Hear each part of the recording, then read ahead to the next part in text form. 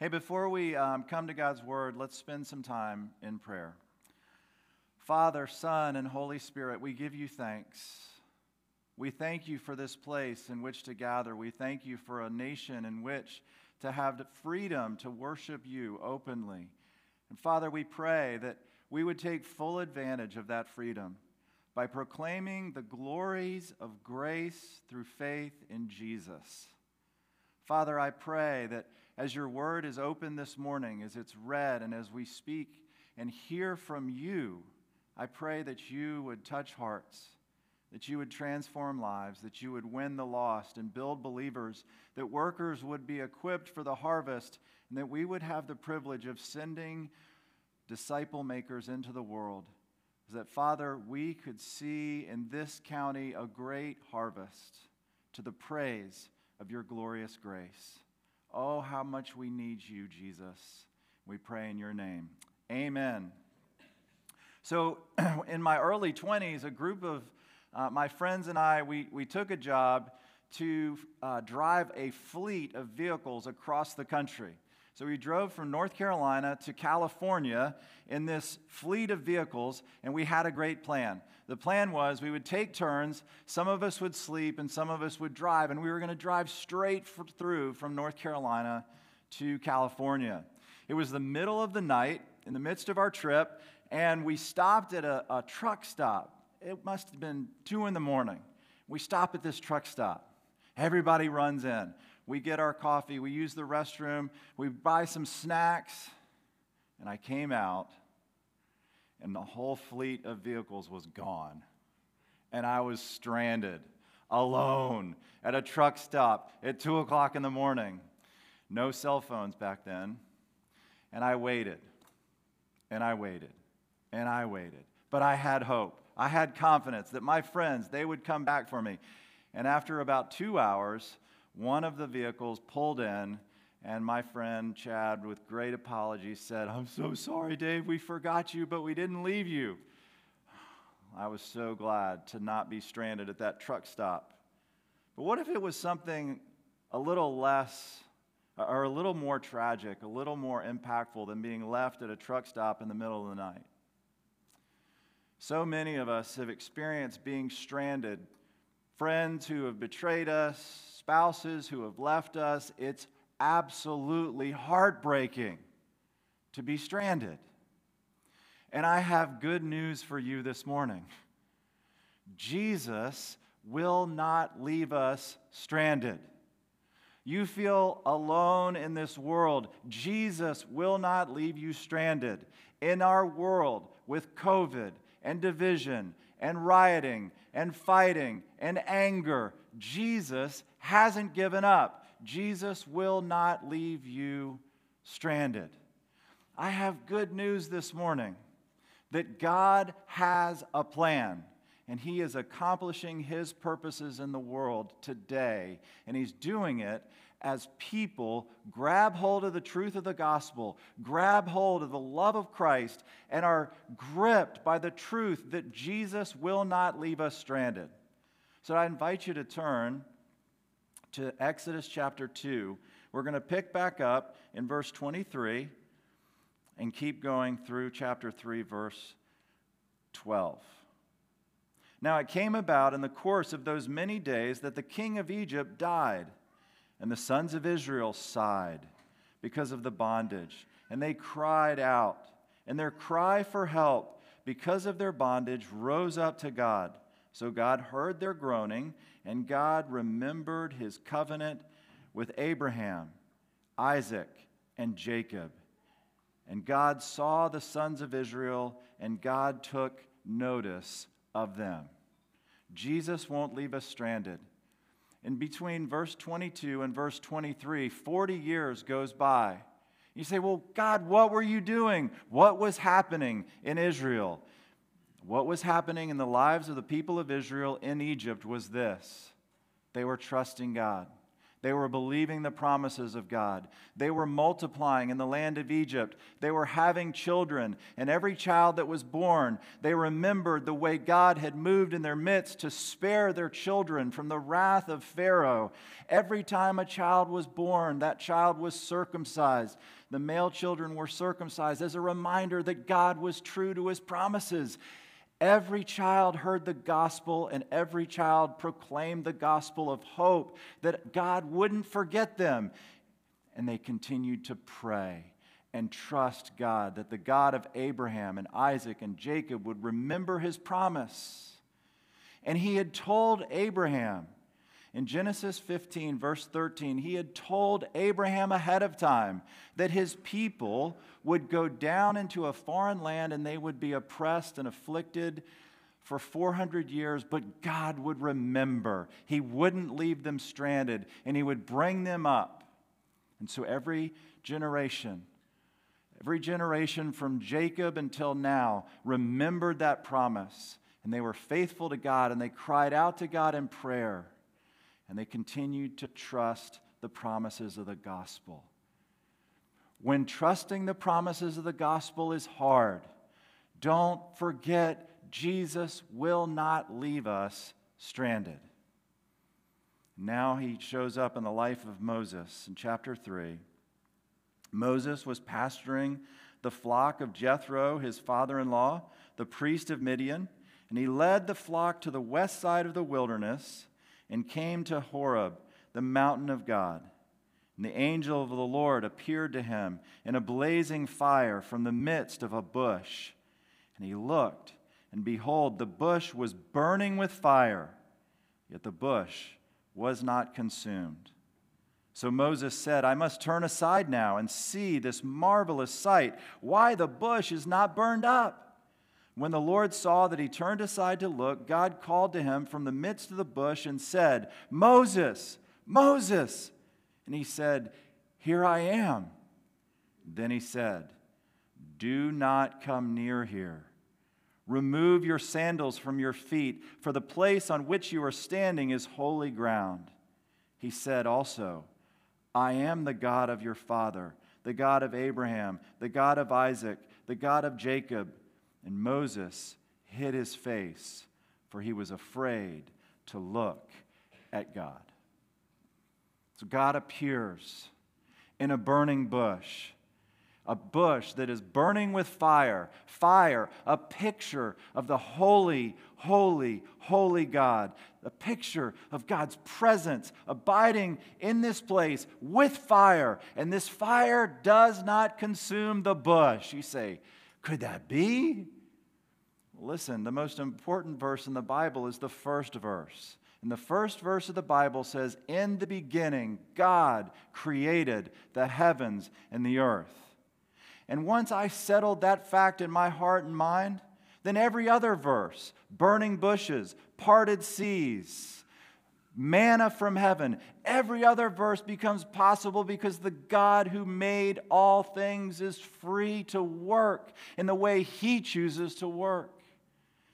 He is holy, holy, holy. And if He chooses to reveal His glory in a bush that's not consumed in the midst of fire, He is free to do it. He is the Creator. He's over all things.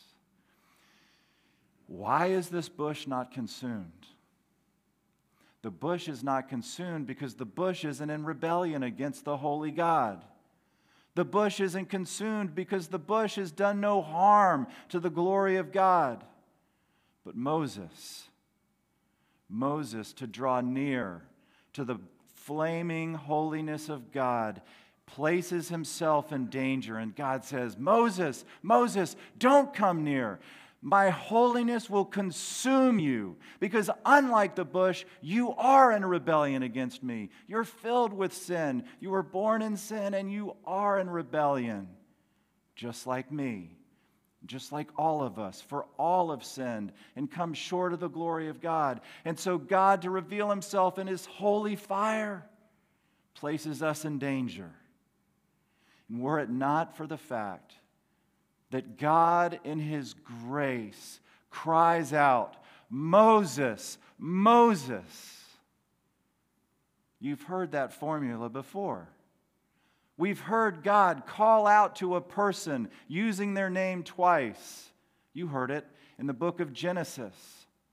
When God appears to Abraham, having called him to go to a mountain and there sacrifice his son Isaac, Abraham, in obedience, raises his knife and is about to sacrifice his son Isaac. And God calls out to Abraham and he says, "Abraham, Abraham." And Abraham says, "Here I am." And now again, God calls out to Moses. He says, "Moses, Moses." And Moses says, "Here I am." God, in His grace, calls out to you, and He calls out to me, and He says your name. And He calls and He longs for you in faith to say, "Yes, here I am." That God in His grace and mercy has provided a way for sinners like me and sinners like Moses and sinners like you to have a place of refuge in the midst of holy ground.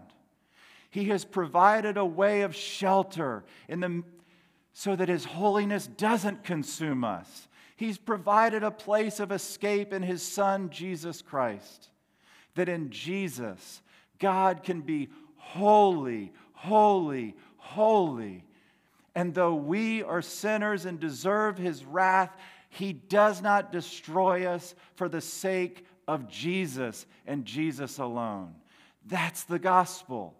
The gospel is so simple.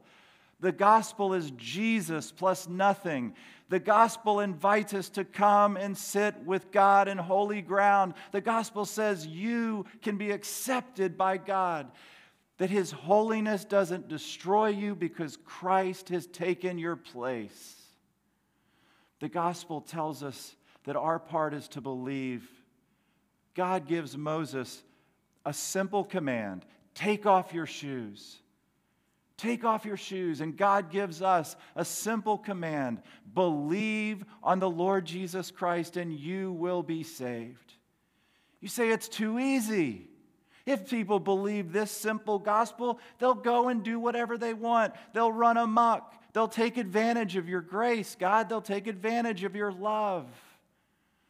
But if you see in God a holy, holy, holy fire who has given His Son to provide a refuge for sinful humanity, that God doesn't set aside His holiness, but He accepts sinners through the grace of His Son. That God made Him, Jesus, who knew no sin, to become sin for us, so that in Him we might become the righteousness of God. That God provides for us a place of escape. He causes the Holy One, Jesus, to be punished in our place. God takes all of our sin and places it on Jesus on the cross, and He pours out His wrath on Jesus in our place. The holy fire of God's amazing holiness is placed on Jesus. And then Jesus takes His righteousness, and to all who believe, He offers His righteousness so that we can sit in the presence of God without fear. Here I am. Have you ever said it? Are you willing to say it today? To the holy God who made you and formed you and fashioned you and does not want to consume you. Are you willing to say, "Here I am. Here I am. Here I am." Verse 7, the Lord said, "I have surely seen the affliction of my people who are in Egypt, and have given heed to their cry because of their taskmasters. I am aware of their sufferings. So I have come down to deliver them from the power of the Egyptians, and to bring them up from that land to a good and spacious land, to a land flowing with milk and honey, to the place of the Canaanite and the Hittite and the Amorite and the Perizzite and the Hittite Hivite and the Jebusite. Behold, the cry of the sons of Israel has come to me. Furthermore, I have seen the oppression with which the Egyptians are oppressing them. The present condition of Israel in Egypt is bad. We've looked at it several times as we've walked through Exodus. Just in these first 3 weeks, we've seen that they were oppressed, afflicted, they are hurting. And isn't it true of our world today that so many people are hurting? And if I could take time this morning to listen to your hearts, so many of your hearts are hurting and broken. We're confused, we're angry, we're doubting, we're hesitant. God sees, and Jesus has not left us stranded. God is going to take upon himself the initiative to go and deliver his people. I will come down and deliver my people. God isn't dependent upon Moses. He's going to invite Moses to be a part of going and leading. But God says, I will take the initiative. I will do this work. I will come and seek and save my people. I will lead them up. Our world is broken. It's devastated by sin and the fall. Our lives are broken and devastated by sin and the fall, but our God has taken upon himself and himself alone the responsibility of rescue, the responsibility of deliverance, the responsibility of restoring all things. God has done it. He's not waiting for us. He has taken the initiative. And God, through his deliverance, is going to bring about a complete reversal. A complete reversal. Everything that is broken will one day be made right. The division between us and God is going to be reconciled and is reconciled through Jesus Christ. God is going to bring about a complete reversal. He's going to bring deliverance from the hand of Egypt to a land, the land of promise. He's going to restore good in place of affliction. He's going to replace bondage with a spacious land. And our God is going to take, and instead of there being bitterness and suffering, there's going to be a land of milk and honey. Instead of suffering, an amazing, wonderful provision by our God. A complete reversal. Everything broken and sad made right. You say, but Dave, there's still so much in my life that's broken. I know, mine too.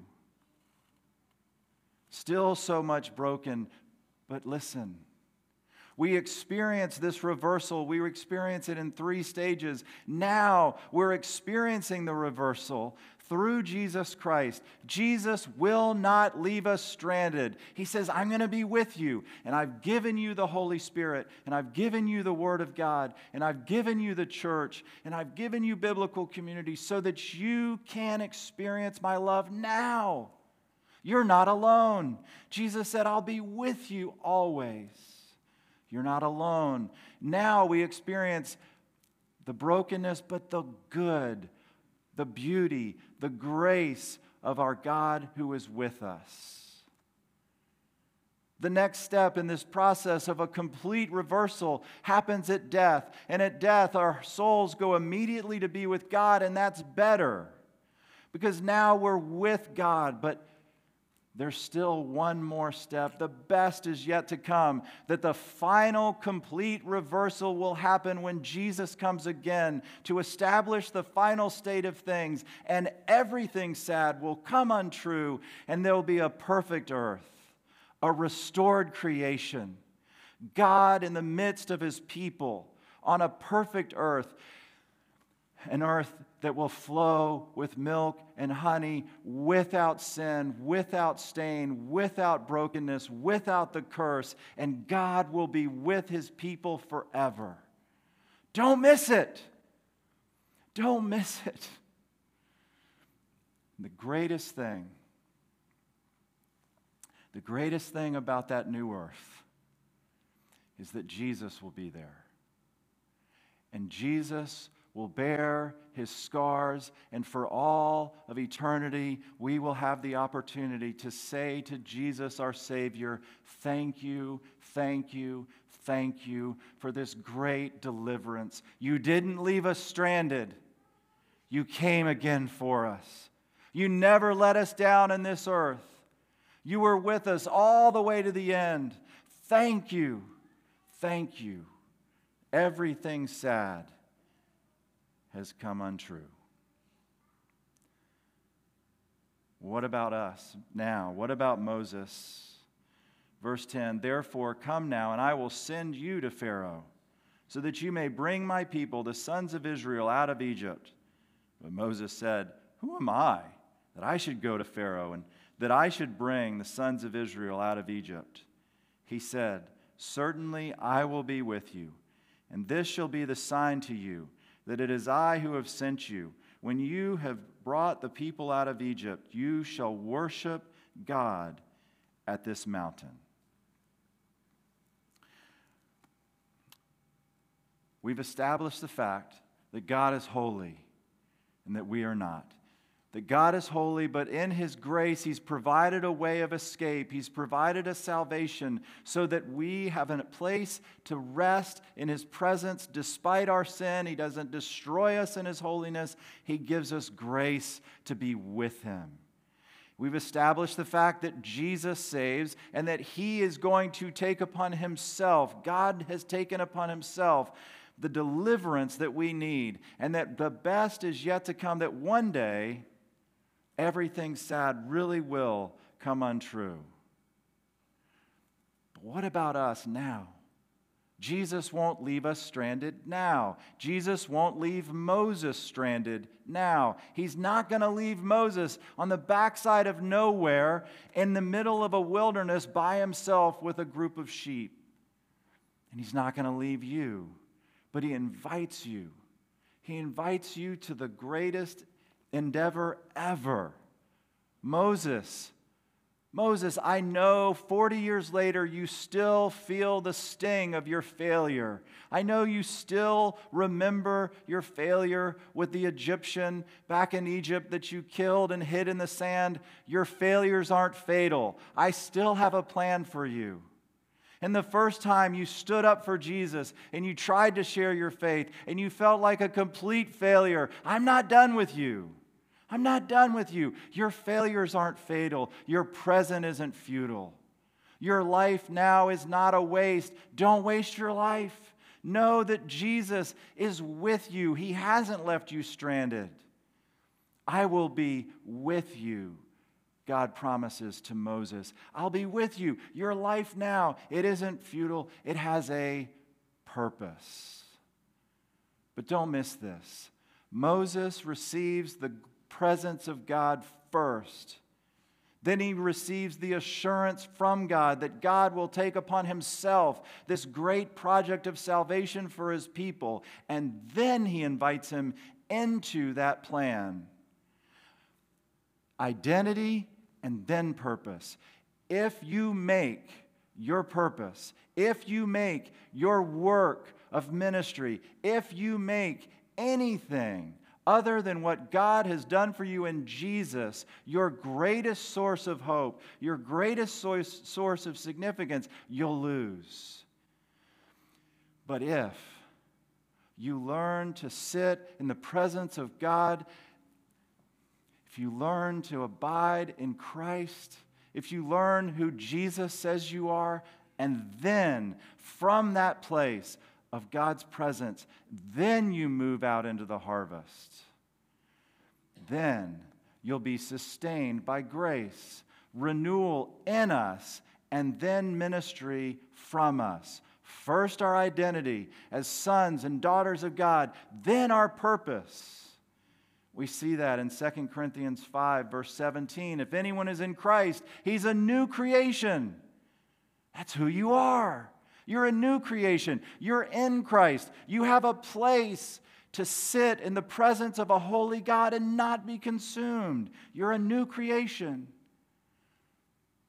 But because of who you are in Christ now, verse 20, He's made you to be an ambassador, to go and proclaim the glory of Jesus and the salvation that He has brought to the world. Don't miss it. Don't miss the opportunity of a lifetime to be a part of what God is doing in the world. Don't miss it. God is holy. Jesus has made a way for us to enter into a forever relationship with this holy God. God has taken upon Himself the responsibility for this salvation. He has done it. He is doing it. And our part is to trust, believe, live out of our identity, and to go on holding on to Jesus. We hold on to Jesus. We hold on to Jesus for salvation.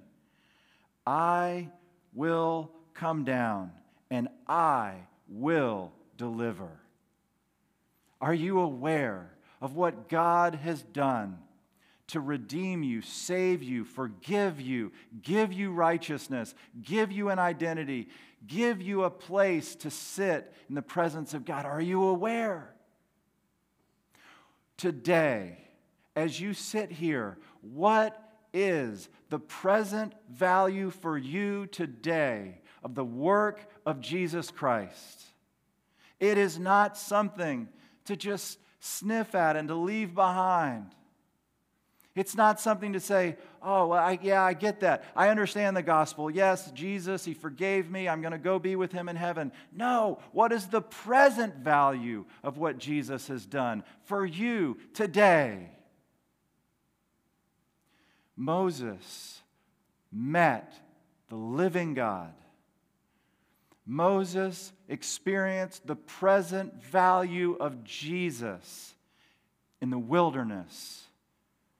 Moses experienced salvation not just when he was rescued from a basket in the Nile. He experienced the grace of God at age 80 in the midst of seeing a bush that was burning and not consumed. Are you willing to believe the gospel for you today? Are you willing, Christian, to say, yes, I still need the present value of Jesus. I still need Christ, my shelter from the burning holiness of God. I need Jesus today. Not just 20 years ago when I trusted Christ. I need Him today. And if you'll take that, if you'll take Jesus into your life today, you will experience the renewal that comes from the gospel, and you'll be sent out on mission with the gospel. Jesus invites us, I will send you. Jesus spoke to His disciples. He said, as the Father has sent me, so send I you.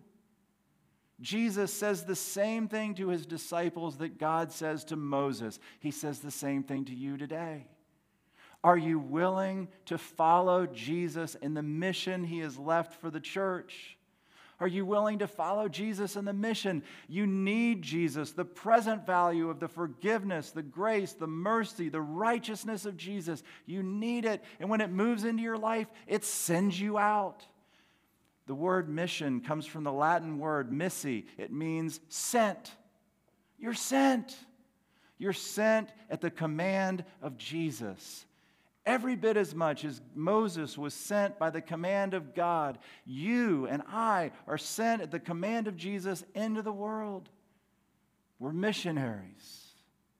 It's not about what you can come and do for the church. It's about how the church can be sent into the world. We're not waiting around, waiting for you to jump in. We're waiting for you to say yes to being sent.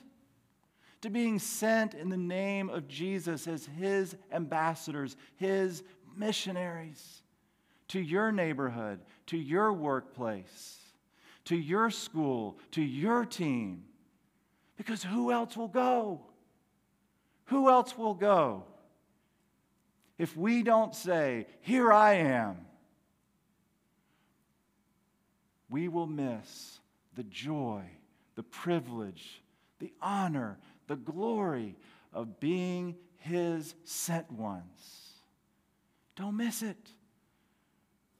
We hold on to Jesus for salvation. We hold on to Jesus for mission. We hold on to Jesus for power. You say, "I can't do it. I can't drop the J-bomb with my team. I can't talk about Jesus at my office. You don't understand. My commissions will go down." Are you willing to trust the God who burns, but a bush isn't consumed? Are you willing to trust a God who can deliver 2 million people on His own? Are you willing to trust a God that's greater than all the gods of Egypt? Are you willing to trust a God who says, "I will be with you"? Jesus promised His disciples, "You will receive power when the Holy Spirit has come upon you, and you will be my witnesses." How is it that we can hold on to Jesus? We hold on to Jesus as we tell others of Him. I pray that you might be active in sharing your faith, that you might know everything you have in Christ. The more we tell others of Him, the more real He becomes in our life.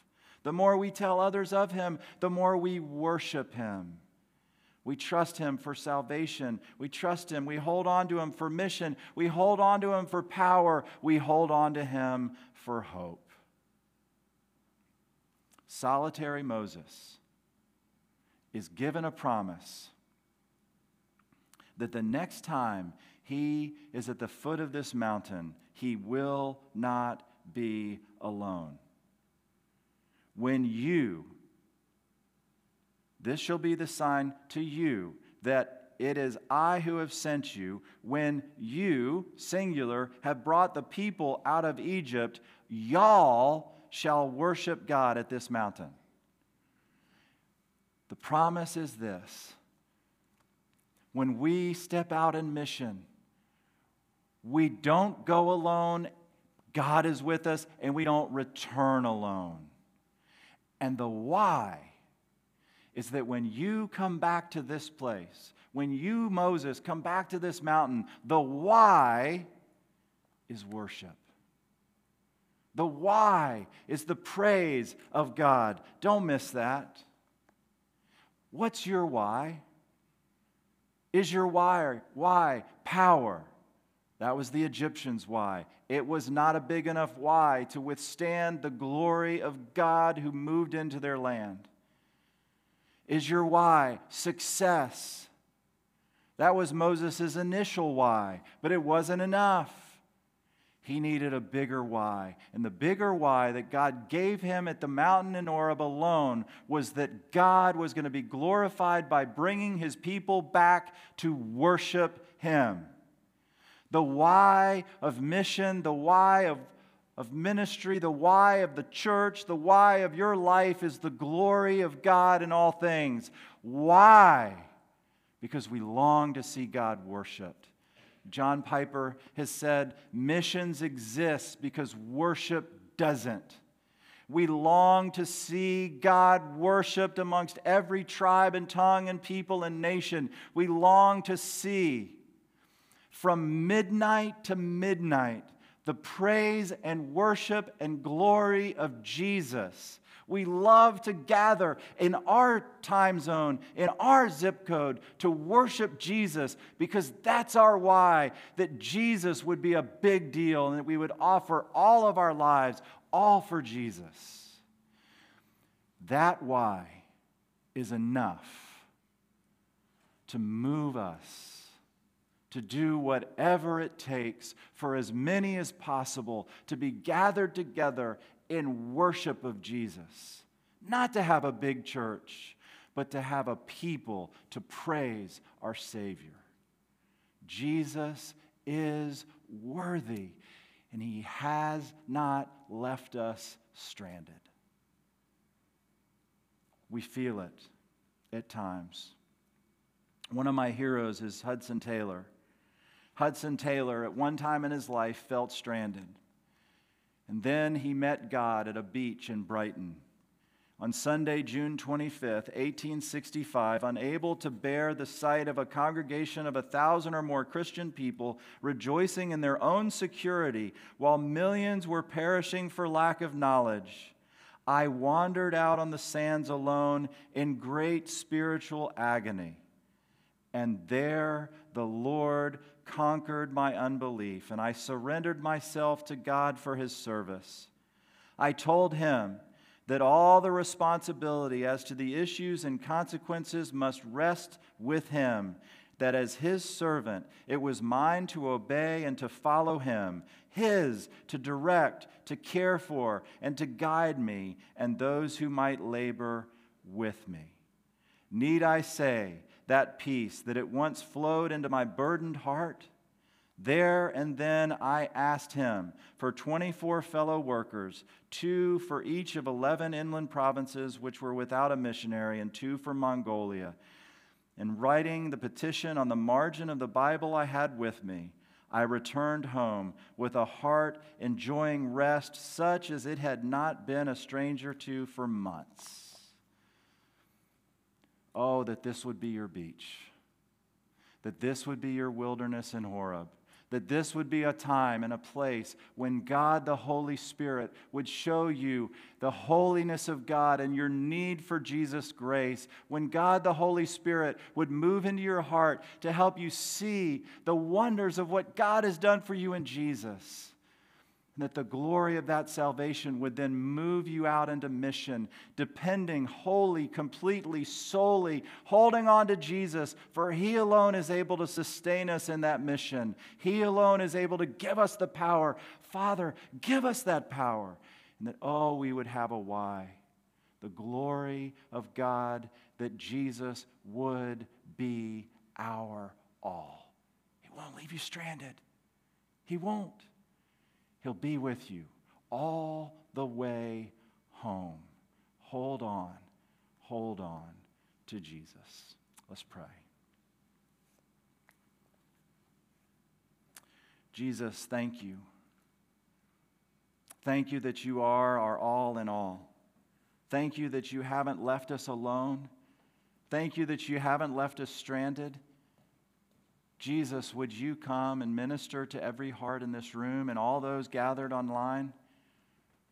You're not limited. You're with us. You've promised your Holy Spirit. Would you speak to our hearts now? Would you show us that you're real?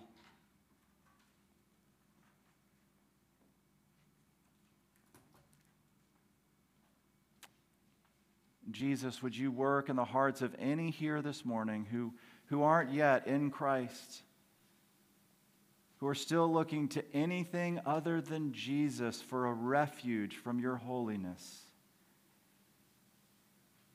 Jesus, I pray that you would work and that they would say to you, Lord Jesus, I've sinned against you in many ways. I believe you died on the cross for my sins and rose from the dead. Forgive me of all my sins and give me the gift of eternal life. Come into my life as Savior and Lord and help me become the person you want me to be. And oh, for all of us, may we hold on to you, Jesus, and may you get us safely home. We pray in your name. Amen. Will you stand as we